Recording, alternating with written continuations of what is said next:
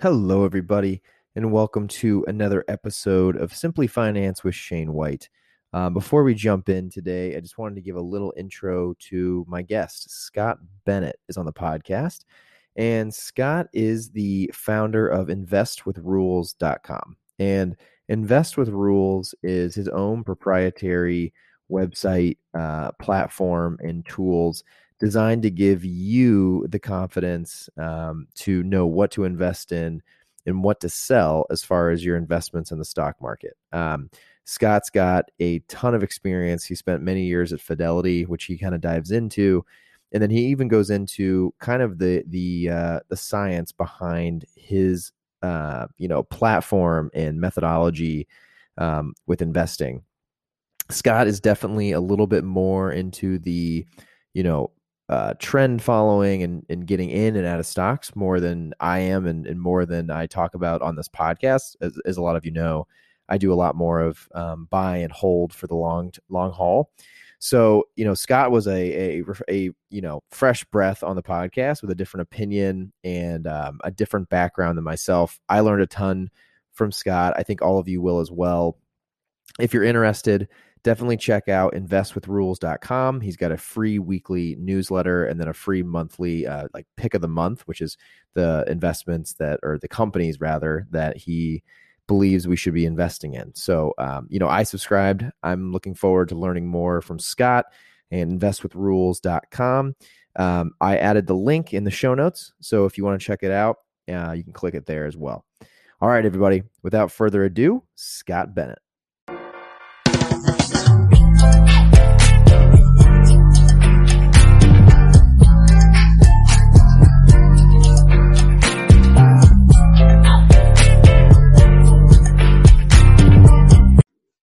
So thank you, everybody, for listening to another episode of Simply Finance with Shane White. I am excited today to have Scott Bennett on the podcast. Scott is now an entrepreneur, but also worked in the finance field for a long time, and I'm pumped to have him on. So, Scott, thanks for joining. Hey, Shane, thanks so much. Really happy to be here and excited.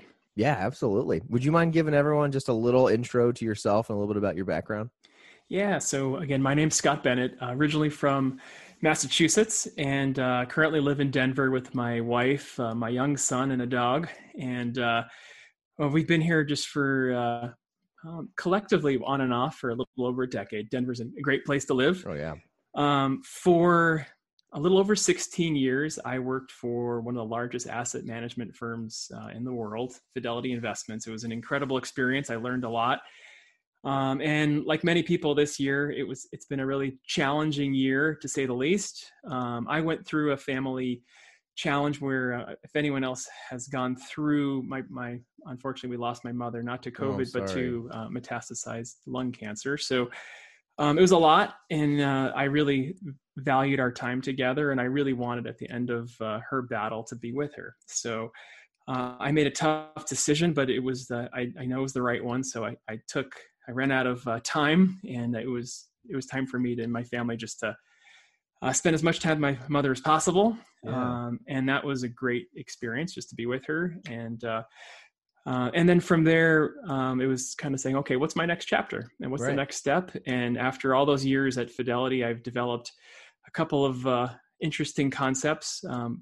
My biggest takeaway was I personally had a problem for years. My friends, my family, a lot of people that I was talking to, and I'd say the biggest thing that their biggest struggle was that they were really investing without confidence. And when the market's going up, like it feels like right at this moment, that usually means you underperform a little bit. You're not making as much. You kind of have these like, oh gosh, I should have bought that feeling. You're always kind of like, well, why didn't I see that one coming? Sure. When the market's going down, like in March and February timeframe, a lot of people panic. And really today, my role, I run a website called investwithrules.com. And the mission there is to help people invest with more confidence in less than 5 minutes per week.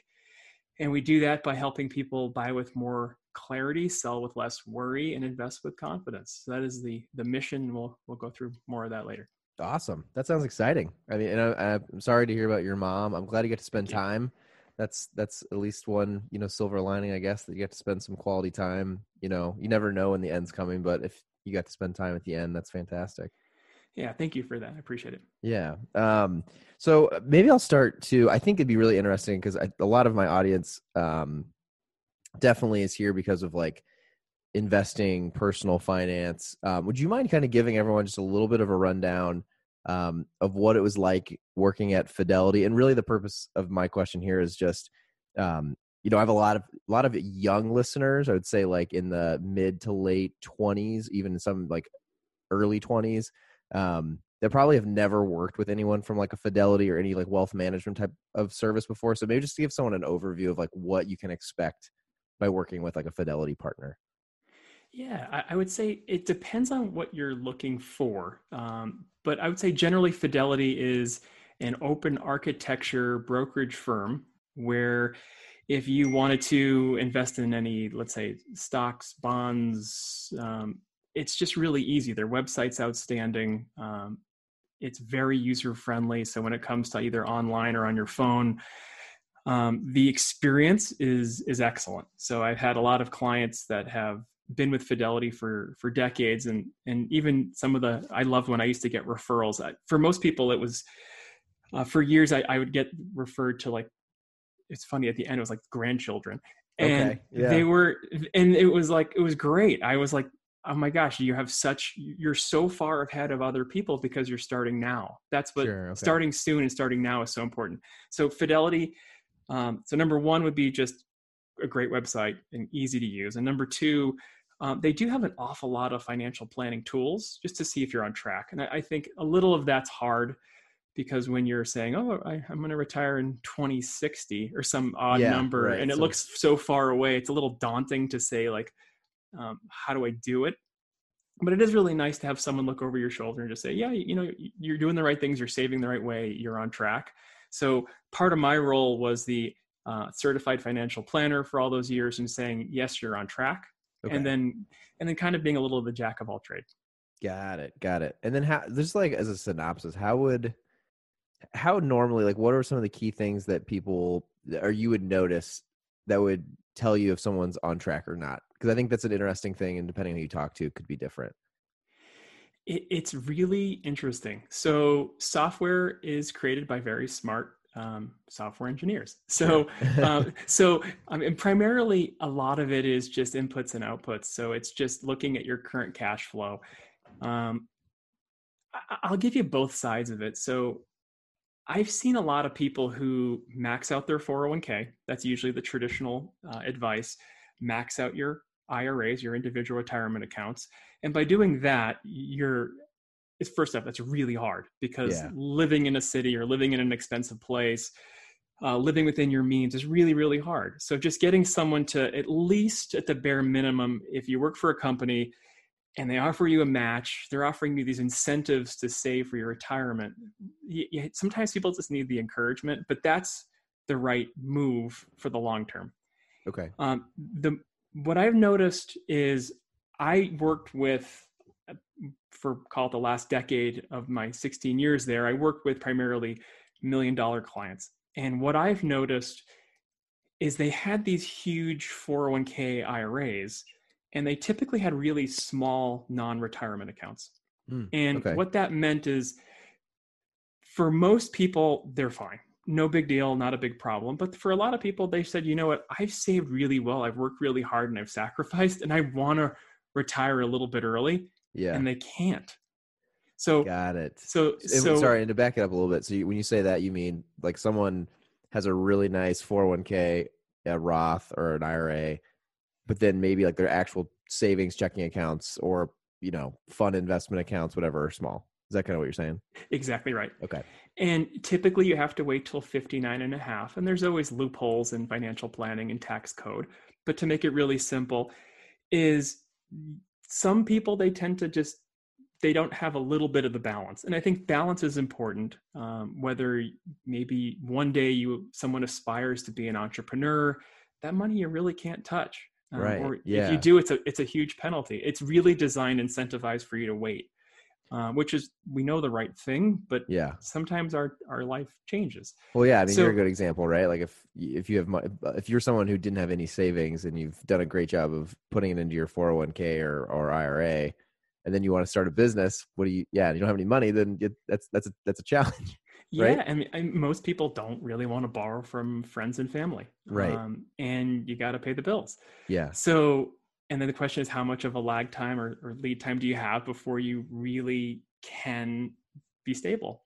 So, Right. Okay. it's an interesting. So there's two sides of the coin. I would say the traditional side is usually right in most people's cases. Most people are excellent workers. They're excellent. I don't love the word, but entrepreneurs, where they can kind of maybe run a division of a business or do something incredible. Sure. But if you really want to run your own thing, you got to be thoughtful. And I think that's where it's good to have someone look over your shoulder once in a while. Got it. Okay. Okay. So again, there's not like a right or wrong. It's all kind of about your life plan and kind of what you need in order to optimize whatever angle or whatever direction you're heading in, right? I completely agree.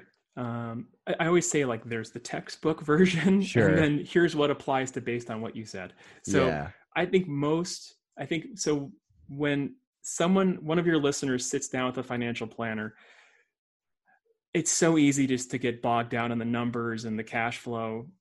But having a financial planner ask you the really good and the tough questions about what you want out of life, and what your life it's hard to say at that age, but what you may want your designed life to look like. Right. And that's a really good financial planner who can kind of piece it all together for you, because Okay. that's what's going to get you where you want to go. And I would assume too, and tell me if I'm wrong, because I've talked to a lot of financial planners, but I don't actually work with one directly right now. I would assume, you develop like a life plan, but then like everyone's life, things happen and things change. Would you say like a good financial planner, someone who, I'm assuming they can like kind of change your direction and change your goal as your life goals change. And so it's like a moving project all the time, kind of, right? It's like probably a macro direction, but some micro changes depending on what's happening, maybe.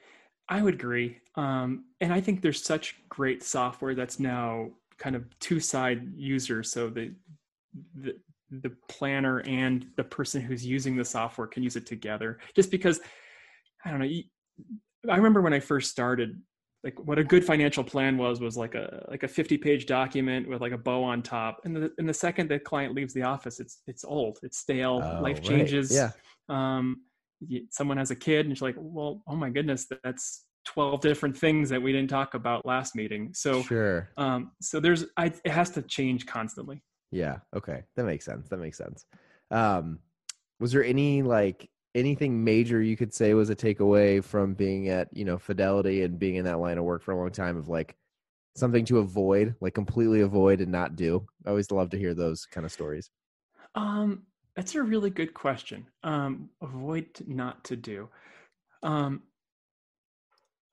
would say, so let's take as an investor. I think if you wing it, if you just simply watched financial media and you just Okay. wing it, I think you're going to be in a real heap of trouble. And I had a really funny conversation with my father just a few days ago, and we were having these conversations. I think the conversation was, they have a vaccine. Why aren't those stocks doing better? Okay. And my explanation, I hope this makes sense, is, Yeah. well, those stocks are already up 200% or 300%. So the market loves to be 6 months to a year out in its thought process. Mm-hmm. And the moment the news hits, people are always, their initial reaction is, oh, that should do great today. Well, it already did.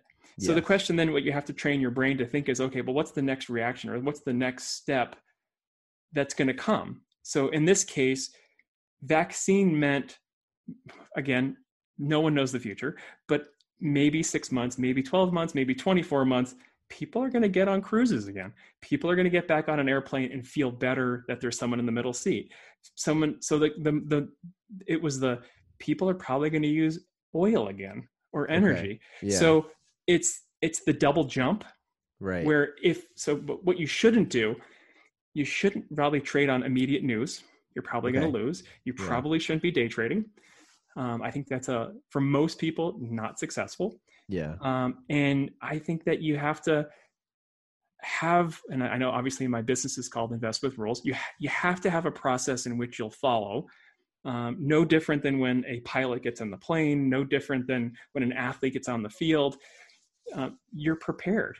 Okay. If you're not prepared and you wing it, sadly, it's the most exciting game in the world if you're trading or investing. Someone's on the other side of the trade who would love to take your money. So if you're making constant mistakes, they're taking your money, and it's unfair, and it's not the way it should be. Got it. Okay. Yeah, that's a funny way. I mean, that's if you really get down to how a trade works, that's exactly right. Like if you're selling or buying something, someone's on the other end buying or selling as well, which is so interesting in that context to think about. I guess that's a good way to think back to the initial, like the crazy dip we saw in the market when COVID hit then, right? Too, because kind of go off what you said, it was as things started closing down, that was pessimism and everyone worried and knowing that all these industries were going to just like collapse with no one leaving home, right? So that's, again, it was, not necessarily because someone in the US got COVID is that a direct correlation to the reason a stock's going to fall, but everyone's trading, they're thinking ahead to the next 6 months, like you said. Yeah. And I'll get into my process, but I mean, a logical thing for someone who's thinking 6 months to a year out is saying, you know what? No one's going to be flying for a short period of time, maybe a long period of time. No one really wants to be in hotels. That's not their own home. We're not going to drive as much. So there's a whole chain effect of what causes that kind of that scare, that panic, that pessimism. Right. And the moment, most of the time, I guess the main crux of why I started what I did is I can't communicate with my old clients for a long time, for a year and change. Sure. And I just know that because I have friends that did it, which means that I have old clients that did it, and I care about these people a lot. And I know for a fact that they're probably selling at the worst point. And my hope is that my free letter that I send out once a week is good or better than some of the paid ones that exist for investment newsletters. Yeah. So my hope is that if someone very simply is just kind of getting that itch, like, oh my goodness, like, should I start selling off? Or the answer to the model, which I'll get into later, is now, I don't think you should be kind of doing these drastic in and out moves, but our brains love to trick us. So as an example, at the end of February, I have a model that it was built, which is an interesting story, but it's a little bit based on relative strength and price trend. And relative strength just means are things getting stronger or weaker? Okay. And the model tipped me off at the end of February and just said, hey, something, I don't know, but something doesn't look right. And did it know that there was kind of an ever spread of coronavirus overseas? And the answer is it has no idea. But something in the price movement, in the relative strength movement, just showed something was off. And it tipped me off to say, you know what, if this is not the time to buy. This is the time to take any positions that you're not in love with, or you don't have large gains, and just play a little defense. In a retirement account, there's no taxes. In a non-retirement account, again, we're not taking a huge tax impact. And then I got an alert again in April, and it said, it doesn't know the coast is clear, but it said something just seems maybe the worst is behind us. Someone with large money is buying. The prices are moving up. The strength is kind of coming back. But my fear is if we go based on our gut, our wing it feeling, then you're selling in March and you've just got knocked by a third of your portfolio is gone and you sold at the worst point. And my hope for free is if someone just read the weekly newsletter at the bottom, would be like, bad timing. Don't do it. Got it. Okay. Yeah. I mean, I've been very openly public on this podcast about that. I was one of those people that I just wanted a slightly better cash position just because it seemed like this was a once in a lifetime situation potentially. So I sold off a decent amount of our portfolio And yeah, it was a good lesson learned. Like now I'm, I'm 29, I've done that, and I'm hoping I don't ever do that again. So lessons learned. But let's jump into that. So for everyone listening, Scott obviously worked at Fidelity for a long time, and as he's been alluding to, left, started his own business. So Scott, do you want to kind of just give everyone a download into what you started, what it's called, and you alluded to it a little bit, but then give everyone just a little bit of a background into what it is? So it's called Invest with Rules, investwithrules.com. And I deliver two things, and I'll kind of go through the backstory. But the very first item is, I'll start with 2008, which is a much worse version of what we just saw in March. Okay, so right. I have excellent experience with Fidelity. I would highly recommend working there. It is an excellent place to start and to have a great career. I could have easily seen myself there for my entire career, but things change. And in 2008, whether you're at Fidelity or any other firm, if you're working in financial services, it is an awful experience, just possibly the worst experience you could ever have, because I was in my mid to late 20s and I had multi-million-dollar clients looking for me for confidence. And I'm relying on the behemoth of my company. But the truth is the market was down by, at one point for a short period of time, 50%. Yeah. And it's devastating. And the hardest thing for me was, my job was to put together financial plans with people. And they were calling me, and I was doing 6-7 appointments a day. I was drained. Every time I was in an appointment, I could actually feel the phone on the desk vibrating and the red light of like voicemails.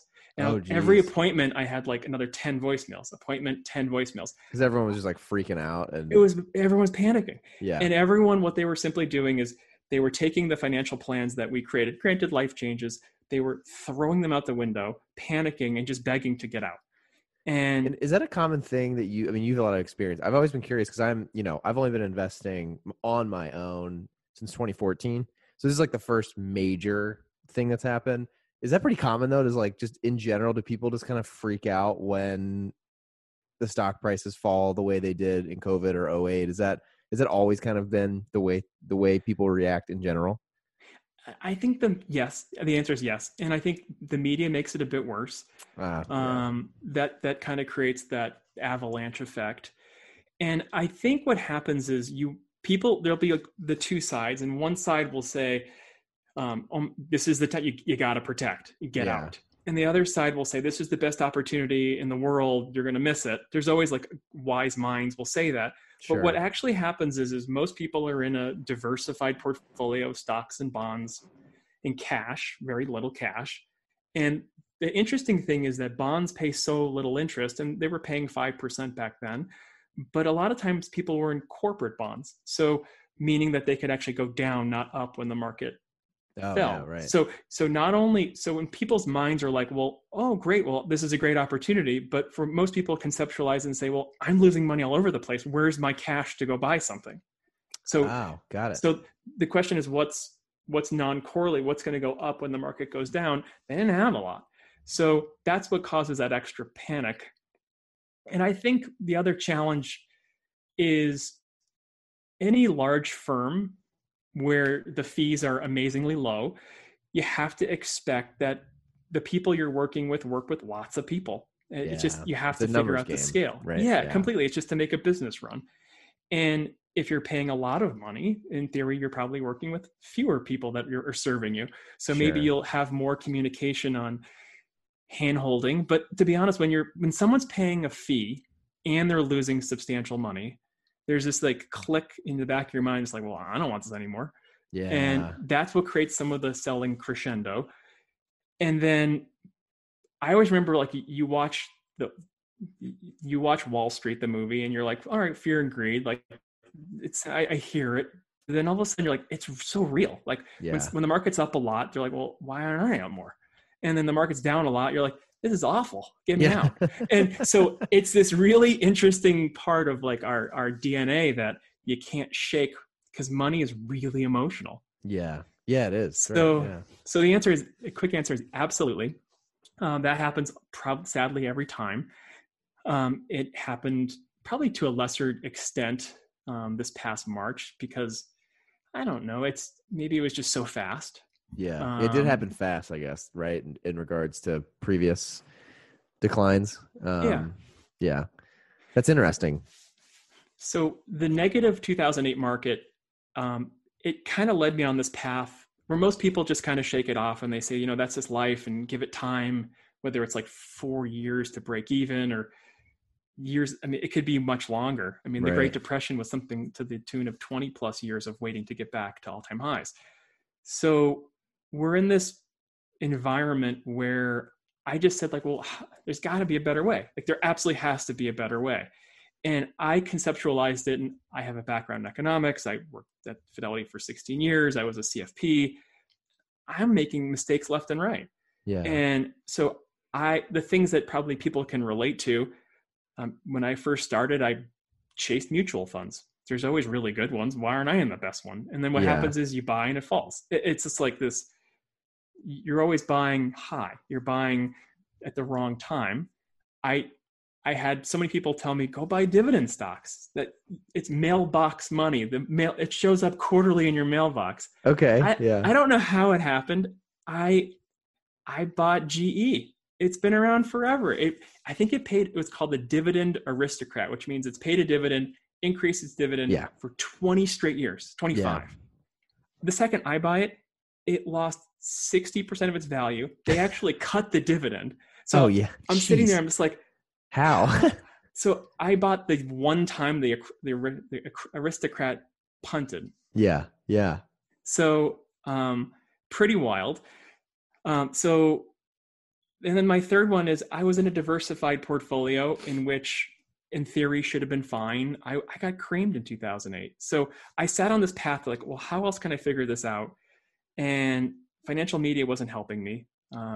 Twitter was just kind of getting going, not totally helpful. And I sat there and I said, okay, well, what can I figure out? And everything for me started, I don't know how, but I was invited to a dinner with a $230 billion fund manager. And I was sitting in that dinner with about 50 people. It was totally awesome. I mean, this guy runs so much money. Every CEO and CFO on first name basis. Wow. He was telling just like elegant stories of hanging out with Warren Buffett, asking really smart questions, and like every company we've all heard of, he knows them, he invests in them. It's just fascinating. But what I kind of took a step back. I looked around, and everyone in the room was just like scribbling ticker symbols down, like the next hot thing to buy or whatever. So it's like, okay, well, Berkshire Hathaway, BRKB or BRKA. So they're writing down these symbols. And I looked around, I was like, well, how do they know he's buying? And how do they know when? And then he started listing other names. And I started thinking like, okay, well, that stock's up a ton. And he was kind of going through his top 10 holdings and he was kind of rolling through it. And I sat there and I go, well, what if I could figure out what he was accumulating? And like, what if I could figure out, like, because his fund is so big, he can't just buy in when he wants to, like most of us can. He has to like just do a tiny chip each month. So if he really, really likes something, like there's literally not enough shares outstanding potentially to like, he would jump the price. He would double it really fast. Got it. Because if he wants to get to some of his largest positions are billion-dollar positions, right? So he's going to have to slowly buy month after month after month. And likewise, if he's going to sell, he's going to sell month after month after month. So I just kept thinking in that dinner, how can I figure out what he's doing? And that was the crux of my business. Got it. So most people that have come to the agreement that they are done winging it, I'm going to model the best humans out there. There's a report that's legal that's called the 13F reports. And what it simply says, at the end of each quarter, you find out what they were buying and selling. Right. Okay. Yeah, I've seen these. So Buffett just made the news the other day where you just found out what he bought in Q3. So but typically, just to make the date simple, in May you found out what he bought January through March. So it's in the neighborhood of 45 days late, possibly 4.5 months late. Right. I figured a way how to find a whole bunch of funds that equal about $1 trillion that report 30 days late. So I'm either 15 days or about 3 months and change, almost 4 months ahead of the curve. So I'm good at data. That's where I started my career. Okay, and I yeah. scrub it, and it gives me a list of funds that voluntarily give their information faster. Oh, so it's voluntary. It's like they only have to do it quarterly, but they're actually doing it earlier. Correct. And what's the incentive for them to do that? I don't know. Maybe the compliance world loves them more. I'm not totally sure. Interesting. Okay. It's a good question. It's one of the reasons they don't want you to know immediately. So the world of index funds and ETFs, you know that next, like almost immediately, the next day, what's in them. Yeah. So right. A lot of these huge funds were fighting hard to do non-transparent ETFs or index funds because they don't want their secret sauce gone. Right. Right.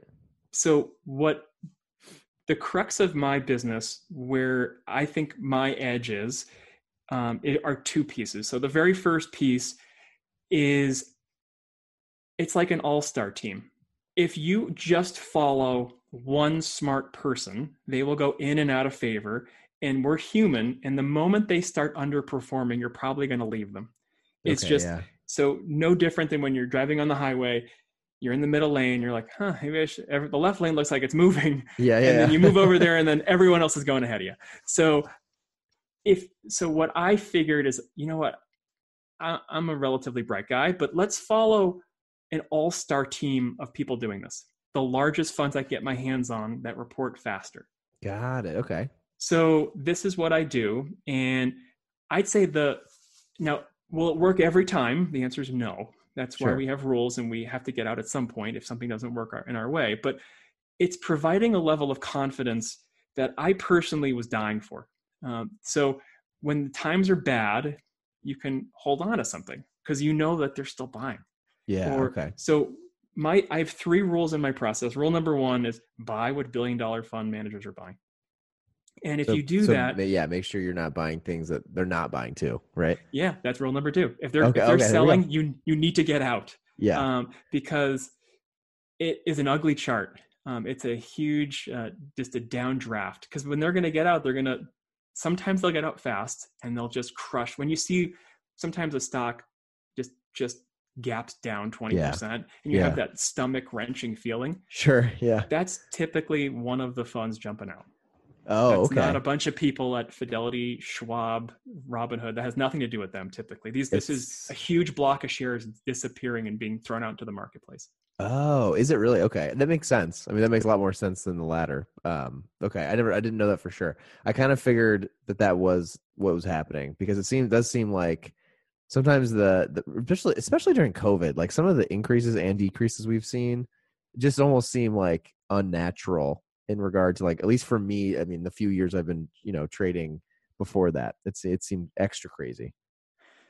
Yeah. And I think, when the bond market gets crazy, the Fed helps.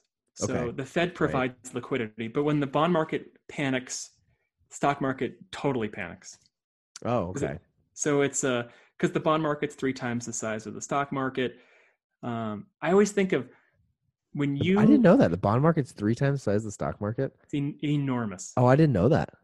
That's why the U.S. dollar is the world's currency. It's just the treasury market's so liquid. Oh, wow. So if you're going to be moving money around, that's part of it. Okay. But it's interesting. When years ago, Fidelity, they love education. They would send me and I'd listen to a fund manager talk and I'd listen to a bond manager talk. Stock managers are so fun to listen to. Bond managers, no offense to any bond managers, it's really boring. And because winning means you don't lose. There is no real winning. You just get the yield off the bond. Yes, right. The most boring thing in the whole world is listening to a money market or a cash fund manager talk. It can't get any worse. It really can't. You'll actually see the room full of people that are watching and listening to these people talk quarterly. You actually see everyone leave Wow, really? before the money market manager gets on, because it's that boring. Oh, that's a bummer. What a rough job to have then. But there's a lot of money in Yeah, cash, so right. it's Yeah. lucrative, but Yeah. it's boring. Got it. Okay. Okay. So those first two rules make sense. And then what did you say the third one? So the third one is what I call invest with the trend. And we just witnessed it in March. The market has a way where sometimes the greatest stocks, the funds that are accumulating, can get thrown out as well during horrible times, just like Okay. what we saw. Right. So if I go back to rule 1 and 2, and I go back to why this is different than 13F reports. So when you only know at the end of each quarter, 45 days later, you're just late, is just the reality of it. It's hard to follow someone short term just to know what they're really doing. Sure. But the thing that I started noticing is the funds were selling hotels, airlines, energy. January, February, March, just gutted them. Yeah. That's right. where we saw that. Where they were moving was January, they were kind of bashful, but they were going to healthcare. Okay. Oh, were they really? Yeah. So one of my stock of the month reports that I sent out was just Regeneron. Yeah. Do I know they were going to happen to have some sort of a cocktail that was really help the president? We have no idea, but they were buying healthcare stocks. And then I saw them buying heavily in February and March, and pretty much on through stay-at-home tech. Yeah. And I don't know if I picked the right one out of a basket, because there's typically, in my world, I look at about 25 to 30 stocks, and I don't know why I committed myself to give one away for free once a month. Okay. So Yeah. I'm picking out of a basket. Sometimes I pick the right one, sometimes I don't. But I picked Slack. I think it was up 60%. Yeah. Maybe it wasn't the true Zoom of the world. The next month I picked DocuSign, so that was much better, up 200%. Right. So stay at home tech, and then all of a sudden, again, you start watching them. These large funds go a little bit away from take profits on their stay at home tech. And what's fascinating is they start to go to places that you wouldn't expect. So you're like, they're starting to look at electric vehicles. They're starting to look at maybe there is a Democratic presidential win and they're looking for some sort of cleaner energy solutions. Maybe, we don't know. I started to see some travel companies show up. I started to see some hotel companies show up. I started to see more sports betting. I started to see a lot of interesting trends where you're like, maybe they think the worst is maybe through. Yeah. So that helps me. But the answer to your question on rule number 3, invest with the trend, is the when is the hardest part for absolutely anybody. So if we know what to buy and sell, what with confidence is really dangerous. But the when, to me, was always, I have to figure this out. I have to figure out, when is it right to time? When should you protect your portfolio? When should you maybe go all in? When do you put it all together? And I couldn't figure it out. I read probably dozens of books. The thing that actually helped me the most was my old company had a report called the Performance Report. And if you're a client of that company, every month, a few days later, you get how you did last month and how you did for the year. They track you really closely. Okay. And every rep gets it, and every rep's honestly too busy. And I think they stopped giving it out because no one ever, they probably looked at the open rates, like 0%. Yeah. I loved it. I thought it was really fun. What most people did who opened it, they would look at it and they would call the people with the worst performance, get them in, help them, which makes sense. They're struggling. Yeah. What I did by accident is I double clicked it and it somehow posted best return to worst return. And there were people in my book, some were fund managers, hedge fund managers, everyday people, business owners, but there were some people who were just crushing it. And Interesting. I have nothing to sell them because there's nothing on earth that I had that could match their performance. It's just the reality of how good they did. They sidestepped 2008. Yeah. So I sat down with no intention, just asked them questions. And I learned that some of them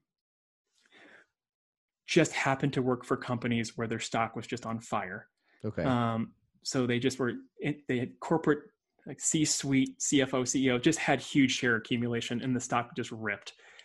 But a lot of the time, there were these people that they couldn't really verbalize what they were always doing, but they would look at my screen, they'd pull it towards them in my office, and they would point on a chart and say, "This is where I get in, this is where I get out." And sometimes it was technical, sometimes it was fundamental, meaning it was based on the balance sheet, sometimes it was based upon a chart. But I kept watching interview after interview after interview over a few years of them just pointing at my chart, at my screen, and my charts, and I'd be like, "Huh, like." There's a bunch of commonality that I keep witnessing of like, okay, well, they were kind of buying here, here, and here, and they were selling here, here, and here. And I was like, well, what if I could kind of not program it, but what if I could say, okay, well, this is where they probably would have sold. Sure. Based upon what they've consistently kept telling me. Long story short, I took a fraction of what they gave me because I was kind of scared, and I gave it to a professional back tester, and I was like, that worked incredibly well. It's nothing's perfect. Right. But it gives me these little signs that say, hey, something's popping up. And I run the report once a week. A really good example, I sometimes time my weekly articles to things that are breaking out or popping up on my screen. So I got sometimes my timing's pretty solid and sometimes it's rough, but marijuana stocks 3 weeks ago, it was breaking out that the program said, hey, take a look. Yeah. So same with sports betting stocks, same with a whole bunch of other small little micro trends, but I try to produce content based upon these little alerts. So it's not just me. These alerts are coming from is it software or modeling that you're doing? It is. It's exactly right. Okay.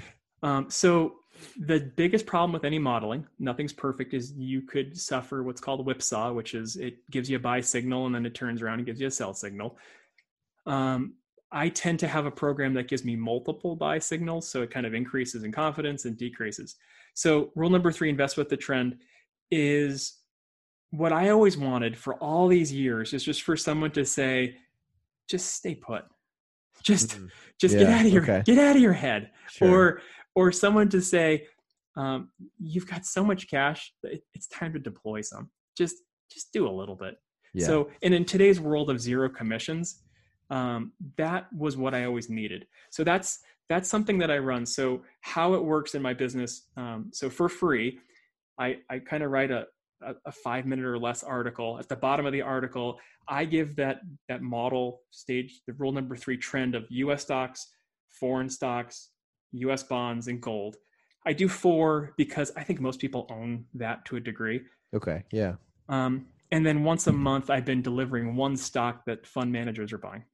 Got it. Okay. And so you're using that first part you talked about, and then kind of picking one out of the conglomerate of the companies that are sharing out, early buy sell positions, and sharing one of those out with your audience a month. Correct. Got it. So that's what I deliver for free. And everything's subject to change, as I love feedback. But so far I've had some, there's nothing better than getting an email saying like, that was totally awesome and totally helpful. Right. And then from there, there's more, there's a premium version as well. But that's something where I want to deliver an awful lot. So there's hopefully people get a lot of value. Yeah, no, I love that. I will obviously link the link to the website in the show notes, and we can share that out. I think it's really cool. Before this, obviously, this is our first time chatting, so I didn't get to understand the back end of it. But I do definitely agree. I think, it's funny, and obviously you do this professionally.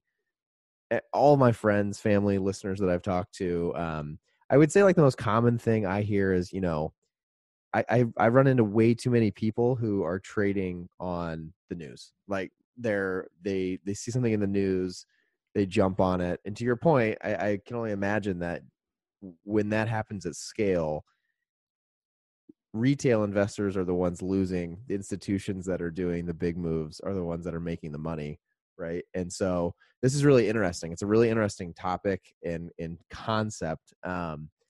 how then, I'm just so we all know, because I think a lot of people I'm sure will sign up from hearing this, what is going to be different or added on the premium content side of the platform you're building? I think what I always wanted from somebody, I read a lot of books. I joined some newsletters. I just love to learn. Yeah, I same. like to learn what I wasn't getting at work also. Okay. And my belief system is that if you are going to be in a diversified portfolio of index funds, I think in the long run you'll do fine. I just think that we're human and there's a chance you could sell at the worst point. And the hard part is I don't know if you'll do as well as you used to be able to do. Meaning that stocks are more expensive now, bonds are yielding less now. But the premium version, what I always wanted was someone to just kind of open their portfolio to me. So what do you own? Oh, yeah. Okay. So number one, it's more transparent. Number two, the biggest thing I think was I always like a lazy man portfolio, or so just like a very few positions, but they're diversified, like a basket of an ETF, more than just individual stocks. So using the model using index funds, using the model. Yeah. So having a transparent portfolio. And I think for some people that do get that itch to be a little bit more active, having someone give you setups that are, it's so easy to buy everything that's already high, like these breakouts. But what's really interesting is when things are, I love when things are beaten up and they're turning. So they're improving and they're beaten up. So a good example, whether we want to, I mean, at some point we knew vaccines were coming at some point. Sure. We just didn't know when. I mean, we're being kind of held over our head with a carrot or anything. For, right? Sorry, go ahead. Yeah. No, so let's take like the Shane Index. There's a couple of stocks in the Shane Index, which I really like, that you had some energy plays. You had some, you had a couple plays that were just perfectly set up. Just the storyline changed. And the story went from tech bull run to, over the last few weeks, you've seen a shift where that storyline is still great. They're still making tons of money, but everyone's already there. So where people weren't was small caps, international, and then areas that got killed. So like energy, as an example, is a really good example of a place where no one wanted to be. People think that, I mean, you turn on CNBC, and I don't watch too often, but I heard Kramer say, like, I don't recommend any stocks in energy right now.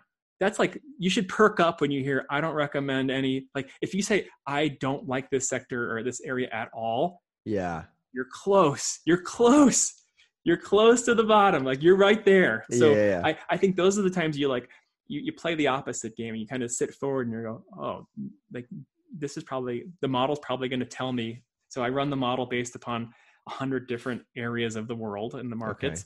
And it just says, like, hey, heads up. Wow. That's really cool. Yeah. So that's kind of something that I will certainly deliver. And then last but not least, I think people have questions now, because I'm not acting in the capacity that I used to act in, where I'm giving more generalized advice. Not always talk to your financial advisor and always kind of back check it, but I'm giving you kind of what, from a different perspective that I believe would be really helpful, but it needs to be coherent with what you want to do with your life. Right. Yeah, it makes sense.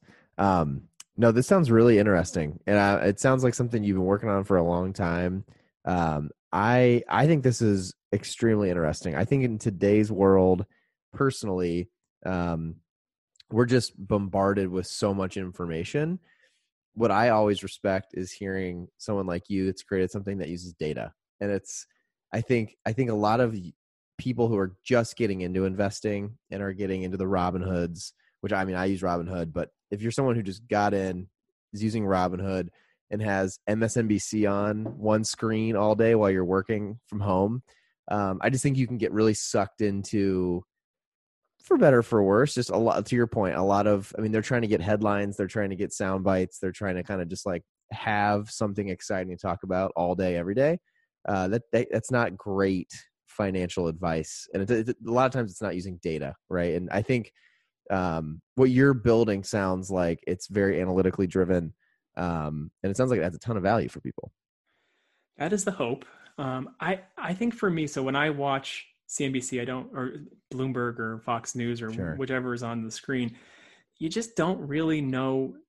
Sometimes it says in really tiny font, like holds this position, Right. but you don't know if they're buying, and you don't know if they're selling. They could very easily bring something up and sell into it.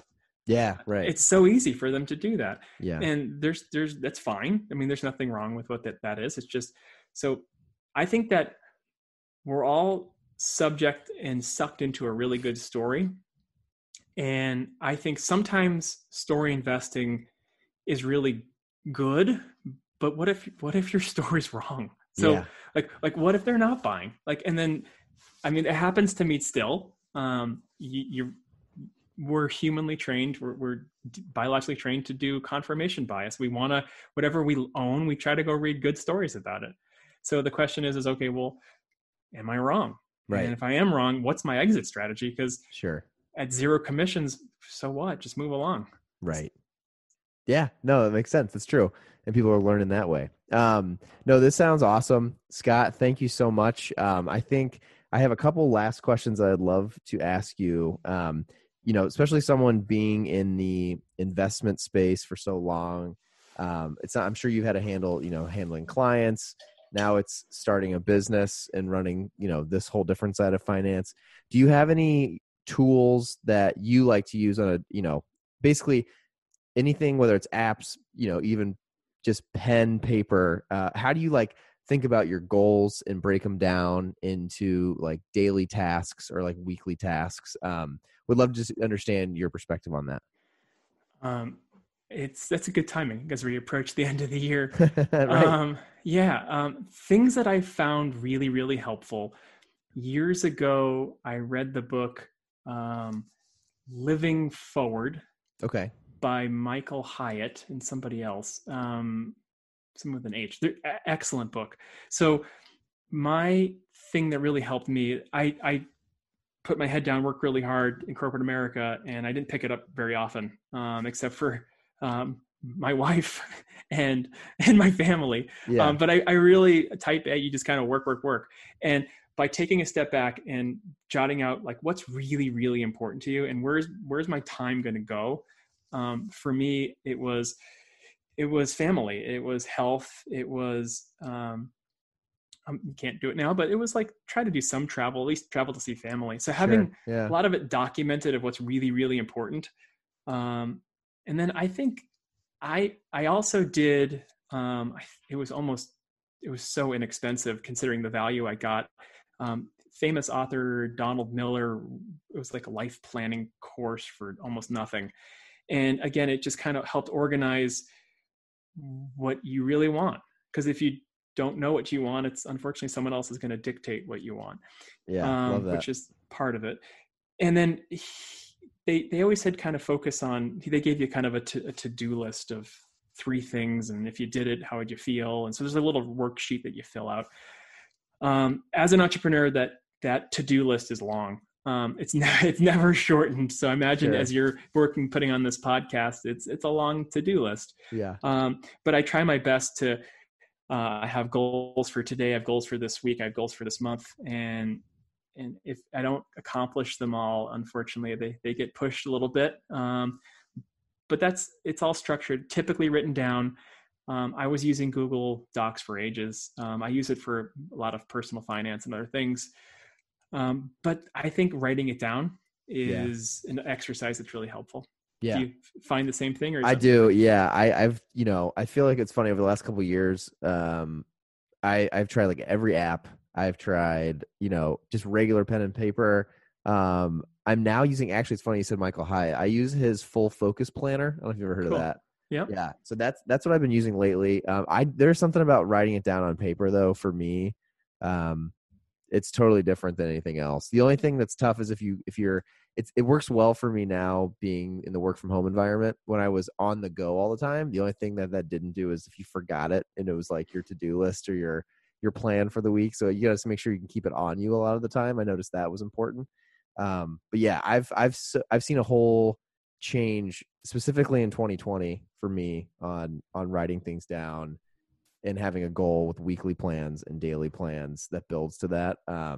That's something I've actually learned a lot from Michael Hyatt, is just, that whole concept of, if you don't know what you're striving towards, you're going to end up where you don't know where you're going to end up, right? You're just you're headed to a place you don't know where the finish line is. And then B, if you're not planning your time, someone else plans it for you. So I like that all with paper and pen. That's the way I've been able to accomplish a lot of things this year. That's a good point. The next one is, do you have a favorite book that you commonly recommend to people? It can be any background, doesn't have to be finance necessarily, but just curious if you have a book that you love to gift to people. Yeah, that one I just mentioned is excellent. That was Living Forward. I've actually mentioned that several times recently as we approach the end of the year. And I'd say I tend to go two different directions. So I have readers and friends who are like devout value investors. So I'll go finance because that's I've talked about the whole day. So who are devout value investors, and nothing gets them more excited than a boring company at half off. So Benjamin Graham, Intelligent Investor, by far and away, it's their start. And then for me personally, I tend to be more of a growth investor. I don't know, it's more exciting to me. So I like, if I miss out on a stock's 50 or 100% run, but there's still another 500 to go. That's William O'Neill and How to Make Money in Stocks. Okay. So that book, I probably, it's on everyone's mind. So when everyone kind of looks at like the Amazon example or the Google example, and they're like, well, could you have handled multiple 80% drawdowns? And most people can't, but there's a recipe that all of these growth stocks have, and they have similar commonalities. And I think that that How to Make Money in Stocks with Bill O'Neill, it's a recipe for finding the most exciting, maybe not just stocks, but the most exciting companies that are coming and already out. And I think that's a book that I've typically given out. Cool. That's awesome. Yeah, that's a great one. I'll add a link to that in the show notes as well.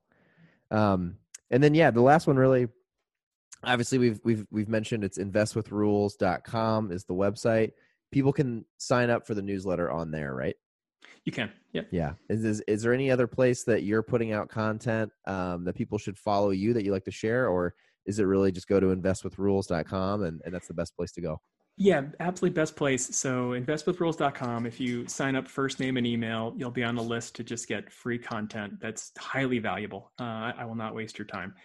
On there, if you want to really click around a bunch, I put the most downloaded article on a kind of a popular blog page if you kind of click around. So I put some stuff up there, and then I typically will kind of put out on social media, just kind of leading you back to, I don't know, it's free. It's in my opinion, it's super valuable and it's free. I'm not asking that much from you. Sure. So if it's not for you, it will break my heart a little bit, but I understand. But I give away a lot for free because I want to provide the value to you. That's awesome. Well, Scott, thank you so much for coming on. This has been a blast. I'll definitely, obviously, like I said, share this out, and hopefully we'll get some new readers of the website, and I wish you the best with your new venture, and hope the growth comes. And it's, I'm excited to see what it turns into. Awesome. And Shane, thank you. I've been listening to your podcast too. So you've got some excellent content. Appreciate it. And I wish you and your family a happy Thanksgiving, happy holidays, and look forward to connecting again soon. Yeah, let's do it. Happy Thanksgiving. Hope you guys stay healthy and safe, and we'll come back and do another one. Sounds great. Look forward to it. Sounds good. Thanks, Scott. I appreciate it.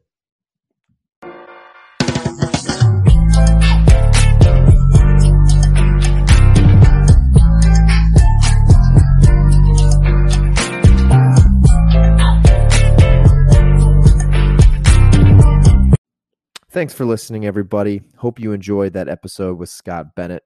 As always, wanted to remind you guys of a few links in the show notes. Investwithrules.com, Scott's own proprietary website. Check that out.